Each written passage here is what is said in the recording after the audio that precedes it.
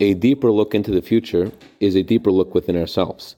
Good morning. This Shabbat is called the Shabbat of Vision, and the reason for this title is because of the vision of the future that God grants every Jew this Shabbat. Rav Levi Yitzchak of Berdichev gave the following parable to explain what's going on. A father buys his son a suit, and the son ruins the suit, and the same thing happens a second time. The father obtains a third suit, and instead of giving it to his son, he puts it away and shows it to his son here and again, hoping his son will learn how to behave. The same is in regards to this Shabbat.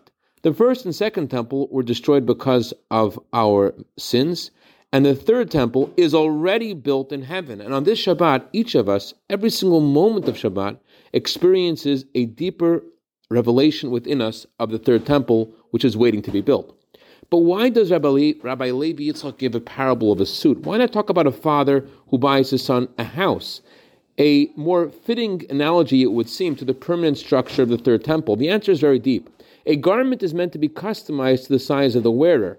And unlike a home, seeing someone's clothes informs the size of the wearer.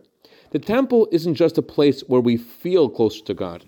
Every part of the third temple mirrors a unique element of God's light. And that's why the temple is on a mountain, ascending higher and higher. The temple will also shine into the world at large and reveal in each creature its own divine spark and godly core. Seeing this is meant to give us a message. Each of us is a third temple, and every facet of our lives is designed to express God's truth. This vision instills within us the absolute conviction that our persona is godly, and living with and loving God is our natural identity at home with the future. Candlelighting time for Los Angeles is 7:33. I'd like to dedicate our minute of Torah Lilu Nishmat Saltanat Esther Bat Dina, whose anniversary of passing is tonight. May her neshama have an aliyah, and may she be good to better on behalf of her family for all good. B'seich Klal Yisrael. Have a wonderful Shabbat.